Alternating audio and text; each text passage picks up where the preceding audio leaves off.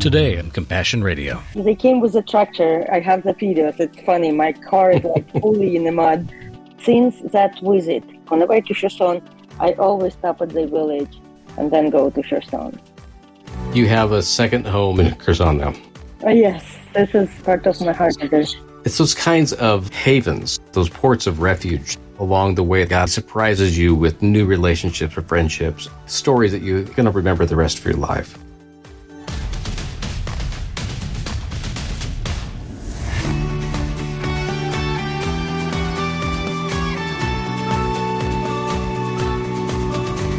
It was the best of times. It was the worst of times. So begins the most famous line and probably the most famous book in the English language. Hi, Bram Floria here for part 3 of an important update from the front lines of faith, and sometimes from behind enemy lines. A hero of the faith, Oksana Gorbanova, has taken the words of Jesus very seriously in the midst of incredible stress and danger.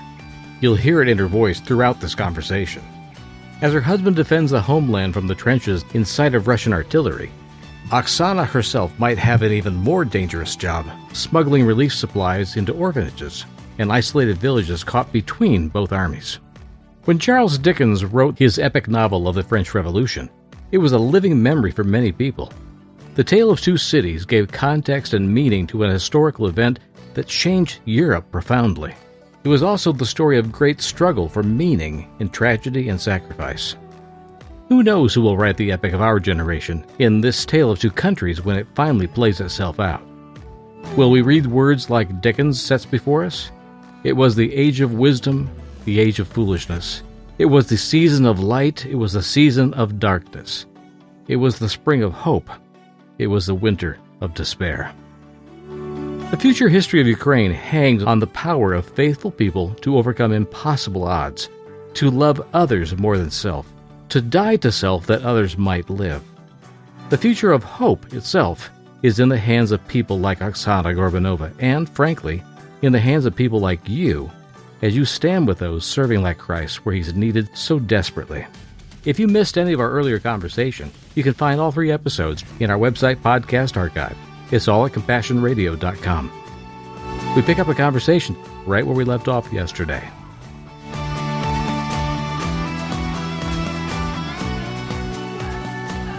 And I do believe that God, in first contact, shall we say, reaches out to people to answer the prayers they're able to pray, and that as they grow in their faith, however, if they get to it, that God starts expanding their courage in the kind of things they pray for. And, I talked with Oles, our friend, who had lost his good friend, about the deeper things. When you go deeper into this faith and you have to survive something that is unjust, is unreasonable, is unreal in its horror, and you come out the other side, the why questions don't matter as much anymore because some mysteries will never be resolved in our lifetime. Yes. And yet we have to make the decisions about what our prayer means. What are we expecting of God? Are we waiting for him to fix something, or are we wanting him? And I do think that those who are deepest in their faith, so to speak, they know the worst could happen to them, or might, or will. And when it does, when the if happens and becomes the thing that is, where is God in that? And do I want him to be there? Do I want to be with him in this? Do I want him to be near me when the worst happens? And that's the kind of thing that I think that most people would describe as the question about what real faith is going to be. Is it going to be something where even loss cannot break it, but that it is real because it now has entered into the suffering that Jesus knows about? What's your experience with those who have gone deeper in their faith and how they're able to express it? What lessons are they learning right now? It's hard to say, I'll give you exact example, because on the front lines we don't have time to talk much, because usually you just do things what you have to do. Yeah, that's true. But for example, they do their rotations, and this is one unit that I told you. I have a friend, he's from Finland. All the way from Finland, huh? And he's here since the beginning of the war. He was wounded a year ago, survived, and he still talk about it as a second birth. Yeah. He speaks Ukrainian, what is amazing me. That the person can learn Ukrainian for that short time. But I'm asking him, what you doing in my country? And he said, I'm protecting it. And said, why you protect my country? He said, we hate Russians historically. I didn't have a choice. The Finns have had their own battles, haven't they? Yeah. He said, but also I was looking for this country and for these people all my life, and I'm not going to leave this country. He's not Christian, but he wrote me today in the morning because they have a rotation right now. They moved a little bit back from the front line for like rest for a month and for training. And he wrote me like, oh, we started the day at 6 a.m. with a prayer. The whole battalion was like knee and pray. And I'm like, I want to see this picture. I mean, can you take a picture or video for me? And his answer was surprising for me. He said, no, it's a prayer. I don't want to do anything during the prayer. And it was like, you know, even like for me, being Christian, I would do the picture of that. Yeah. But the person that never been a Christian before, having that kind of respect. And he said, we start the day every day like this. And like, no, I'm sorry, Oksana, with all my respect, I cannot take you a picture of the prayer because we concentrate on a prayer. And I'm like, yes, this is actually, I don't need a picture, you know. 2 words in English come to mind there, solemnity and reverence. I don't know each of them. The words are pretty simple. Solemnity just means that something is solemn and serious. You feel the weightiness of the moment. And reverence means our response emotionally to that moment is one of saying, with awe and respect, I acknowledge who we are acknowledging together. Yes, going back to the war, I mean, like every day happening so much. So it's even hard to like remember. I'm like really feel sorry for myself that I'm not doing any notes because like it's been a separate life for these 2 years. And I even losing some faces and people in my head. And sometimes like people, as I told you, that they help, they calling me or writing me to say things. I don't know who they are. I don't remember them. Some people are sending me pictures that they gave birth and sending the kids because they helped them being pregnant. And of course, I don't remember them, you know, because so many. And the same thing here. I'm scary to start. I'm not going to my contact list or my contact book because I just don't want to realize how many people I don't have already. And it just probably the harder thing that all the volunteers or people who've been actively involved in this, they will need to face in the end. And sometimes we're joking with the volunteers that we will need to be treated, going through the medical rehabilitation and psychological rehabilitation, because all of us, this unit that's been, he calls me soldier as well, because he said, you've been on front lines, sometimes more than some of the soldiers, because like some volunteers spend more time on front lines. So yes. I don't know. I'm happy. I'm still finding the sources. I'm happy I have people helping me still going. Even like I was going from the gym today, right before our call. And there is a young IT guy from my office. Like 3 of us are going like to the same gym. So we decided to go by one car, you know, just saving the gasoline. And he asked like, what you doing when you feel that you run out of sources of energy inside? I mean, how you keep yourself go. And that's what I said, like time with God, time with yourself, and the right people around. Well, Oksana, I hear you in saying that there are some things where if you open up every corner of your heart at once, you may not be able to gather it back together. That's a fair thing. I mean, there's going to be times for griefs and remembrances of people you've lost. And no, I would not sit here as your friend from 7,000 miles away and ask you to catalog all of the hurt. Or to say, give me the names of everybody you've lost. Yeah. I don't want to go there with you either. I want there to be the ability to function. So I do want to, as God enables you to, be able to tell the stories of the people that have beautifully served and have sacrificed. And this is not the time for every story to be told, is it? It's a time for faithful doing. You do the faithful thing, and what you mentioned briefly along the way was that one of the things you do from the front is evacuate the children and the pets. So the things that the military does not focus on or should not focus on because they have to take care of the soldiers to make sure that the mission is accomplished, there is collateral damage all around them. People like you are the ones that bring them out. You know, their ambulances can't carry this one. Can you take this one? And you do. So I would ask you, before we close out this conversation, which, by the way, has been phenomenal, can you tell me some of the happy moments? What are the happiest memories you have of the past, say, 3 or 4 months? Things that may have surprised you. Talking about the animals, and I remember, I don't know if you saw that, I have a video I will send you. I did. I was helping. I was not focused on the animals, but I did help because there was like families that was begging to bring like a dog or cat, because most people were leaving their homes thinking that they're going to come back in a couple of weeks, and it didn't happen. Right. So I do have a video of one family. They were asking me so much, and I agreed to bring a dog, and they were living in Poland. So it was interesting because the dog was staying with another family, and I took the dog to the Warsaw, and the family, the mom and the child, was traveling 5 hours by train to get to the Warsaw. And I came to the Warsaw at 2 a.m. at night. And we discussed that we're going to meet on a train station. And I have a video and I'm pulling this dog. And, the dog is scared because she already gets used to in my car. Mm-hmm. And they are running to us, the mom and the daughter. And dog was so crazy scared because he did not recognize them at the first. And the dog was like trying to run away. But, I was holding the leash. And she even, sorry for the words, she even peed. She was so scared. And that video that like on some point, the dog is realized who is this. And like they both crying and the dog is happy. And this reunion in the middle of the night on the train station, that was something that I have on my phone, but it stays in my head. But for the last 3 months, 4 months, when the dam was bombed in Kherson, I was there the second day. We were helping the volunteers who were saving from the water. And there is a church in Kherson that started to feed people right away. They still cooking every day and feed those in need. And I came with the food for them and the medicine and the insulin. They asked me to bring some insulin because they had the people who was dependent from insulin. Every time when I go, I plan my trips that I go on Saturday. We deliver everything that's needed on Saturday. We spend the night with the orphans. We have like, how to call it? I'm losing words. I'm sorry, these words. I'm losing simple words. No, like simple words I always knew. It's just like my brain is... That's fine. So we stay, there's like a normal apartment that's for age-out orphans. A group home.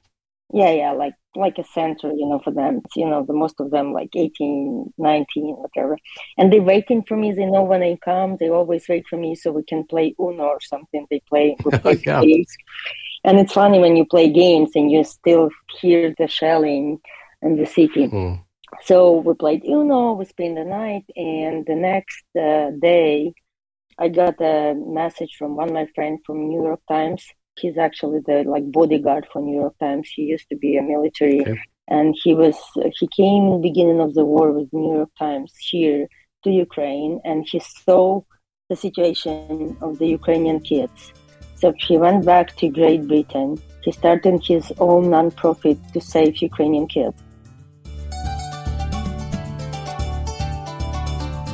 Compassion Radio will continue to keep bringing you encouragement from the Word, inspiring stories from the front lines of faith, and awesome opportunities to make a difference for the kingdom around the world. But we need your help right now to continue doing just that. Please take a moment today to consider how you might help us to accomplish our unique media ministry and mission. Just visit our website, compassionradio.com, or call our toll-free order line, 1-800-868-2478. Our mailing address is P.O. Box 77160, Corona, California, 92877. Again, that's Box 77160, Corona, California, 92877. And now, back to the broadcast. So he went back to Great Britain. He started his own nonprofit to save Ukrainian kids. And between the work, he's coming every time to Ukraine to help the kids and orphans. And he's right now in Ukraine. We will go to the orphanage in a couple next days. So he sent me a message that, Oksana, are you in Kherson? And I'm like, yes. He said, I'm like 30 kilometers from here. Can we meet? And I'm like, send me a pin. So he sent me a pin and I showed him to my Kherson church and then said, did anyone go to this village? And she said, no, they've been under occupation twice. I said, okay, can you load my car with everything possible you have? I will drive there. And there I was like, right after the dump was bombed, and there was like Sunday, and since morning it was like constant rain. So it's like water and water. So I'm driving with one of my friends from the office. He was in that trip with me. And I'm the only one driver. So we drive into that village, and we did not meet even one car. We did not see anyone alive on the way to that village. So we came to that village, we met with those guys, we brought them medicine, food, and, bread, and I still have the pictures. But so we greet them, we hug them, we talk to them, we exchange the contacts, what was good and was smart from my side. So we were leaving the village, like small village that had been twice under occupation. And because I had the GPS, I was not need to go back to Kherson, and I was need to another direction because I was going to Kiev. And GPS showed me it's not my area where I live, so I don't know all the roads, right? So I just trust the GPS. So I'm leaving the main road, and I'm drove 10 meters or 15 meters, and I'm realizing that not be possible to drive through that road, and I started to turn, and I'm stuck in the mud. I could not even move. Oh, no. So there is constant rain, me and the one guy from the office, and we are in the field of Kherson. And we went to the field to pull the weeds, to try to put under the wheels just to help it. So we were working more than an hour on getting our car out, but it did not work. So we decided to go to the village and ask for help. And on the way to the village, I remember that I saved the number of the lady from the village. So I called her, and she's like, "Oh, dears, of course we will help you. We have a tractor." They came with a tractor. I have the videos. It's funny. My car is fully in the mud, and they pulled us out. But this is the situation. We helped them. They helped us. Since that visit, we visited them already 3 times. So we keep the contacts. We come in. They send us their needs, what they need. Time I go to Kherson, it's on the way to Kherson, I always stop at the village and then go to Kherson. You have a second home in Kherson now. Yes, this is part of my heart.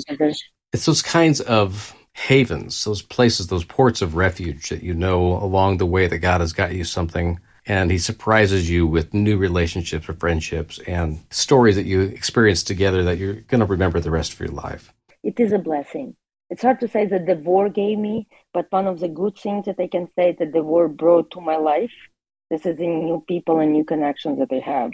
And actually, quality people, quality relationship. And it's between militaries, volunteers, civilians. It doesn't matter. The people that you will give your life for, the people that you will stand with, the people that you will protect with your own body if it's needed.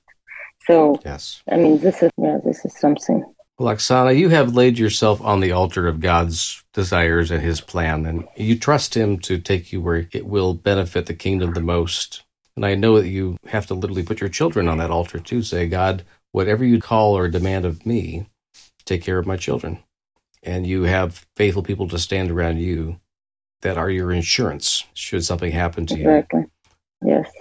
It's not fair. And it's not just that a mother like you should have to be leaving beautiful children behind to go save the orphans of somebody else's family who had to die. This will never be right. But you are living righteously in this time. I do want our Compassion Radio listeners to be thinking about this because we're going to be asking them to be giving as much as they can to help. I will have our people praying for you, and through Fred and his system here, we will find the best gift we can give toward the work that you do and your friends that do the work every day. And I'm just honored to know you.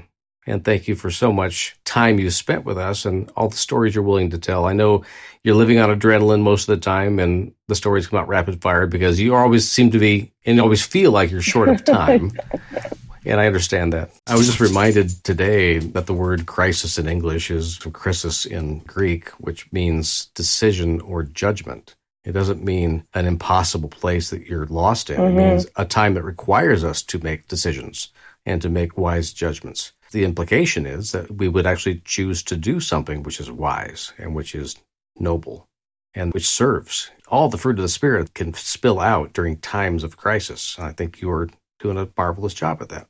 I don't know how much longer, God will give me or how much longer I will live, but I want to make a decision to use this, or I want to make a decision to use today for the purpose. So every day you do make that decision that today when I leave, or today I want to become a little bit better of my version yesterday, or, and everyone has things where you want to improve, but yeah, so this is the everyday decision. I'm sorry if I'm keeping you up way late tonight. I'm always short of sleep, but it's fine. I still have the homework to check and, and some my or work to do. But thank you I'm really thankful for my friends, like for you and for other friends, for those who asking, who interesting, who really have the pain and, like want to know what's really going on. Because sometimes like really Ukraine feels like everyone's forgot about us, like the whole world is living their own life and we are fighting here with this. Same time with this war, every one of us, and I'm now like mostly probably Ukrainians, but Russians as well. Yes. As I told you, almost all of us have families there and here. We do have the own inside battle. Like for my husband, his family in Russia, and he's still in Ukrainian army, and they both Christian, and his mom Christian, and it's like, it's that kind of battle that probably the hardest. Because like mom was told as a Christian that you need to pray for your authorities, and she still does pray for Putin and all the rest. And here in Ukraine, it's hard to understand how you can still pray for, like all that kind of understanding of how you still can pray for that kind of president or something. So I think inside battle is more important. As soon as you will your inside battle, you will win the rest. Yeah, it does seem like that scripture when Jesus says, bless those who persecute you. It's an obvious, impossible statement. And it always baffles me sometimes that Jesus would say things that were so outlandish. But I've learned a little bit in my lifetime that God never demands something of us that he doesn't plan to fulfill with his own power. That it would accomplish something in us that goes beyond what is humanly possible. That we literally get to enter into the divine, to be with God in his work and his spirit and understand him because we said yes to what is impossible. And you seem to be saying yes to the impossible day by day, and it's become part of your lifestyle. I honor you for that. And I do pray that God will bring you through many more of these trips and many more pit stops in those little villages outside of Kherson City, and that you will continue to build relationships, that God will bring back the year that the locusts have destroyed, and that what Ukraine becomes, what the kingdom of God becomes in Eastern Europe and throughout the Caucasus and up through Russia and the Urals and east from there, all the places where seem to be so impossible to reach are going to someday become the highways of God's grace moving east and west. That's what I believe in, that really that Ukraine will be beginning of something like more important, more, like the light that will spread to the rest of the countries around. You said before the mom and kids, and I always joke because you are not the first one who are saying that, and I'm usually joking that my kids are saving me. Because if I will not have kids, I would be fighting on front lines. So kids are saving me and keep me here in Kiev. So they hold you back from your most angry responses, I suppose. Yes. Yes. They are worth living for sure. And your kingdom is definitely worth giving for. And I want our listeners at Compassion Radio to feel the same way, that it's worth giving to those who are living the gospel out. So it's just great to hear you alive and well, so to speak, and facing the challenges with great grace. So I hope you won't hesitate to send me notes from time to time about how things are progressing, and perhaps we'll have a chance to actually get an update more often than just once a year. Yeah, but if I lost track of time, you can always remind me or ping me. It's fine. Okay, I can try that too. I'm sometimes really lost. Sometimes I even don't remember what the date right now, but it's fine. Yeah, I get that. You've been very gracious to us with your time today, Oksana. Again, we've had Oksana Gorbanova from Ukraine with us for the past couple of programs, and learn more about her work and about how we can support them by checking out CompassionRadio.com. And I look forward to seeing you pop up in many more positive videos and seeing much more laughter in your life. So thank you again, Oksana, for joining us. Thank you. Yeah, thank you. We'll sing of your holy name, King of all the earth, in majesty to come. I owe my life to you, my Savior. I owe it all to you alone. Your sacrifice is won my freedom.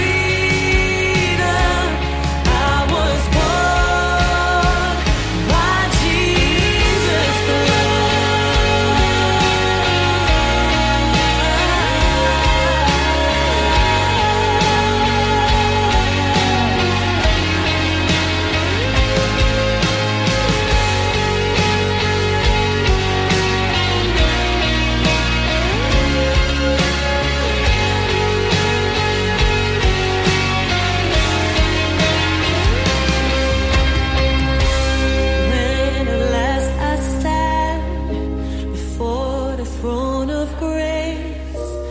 Wonder fills my heart, your majesty. Compassion Radio is still the radio voice of the global church, and that's completely due to the Lord's provision through you.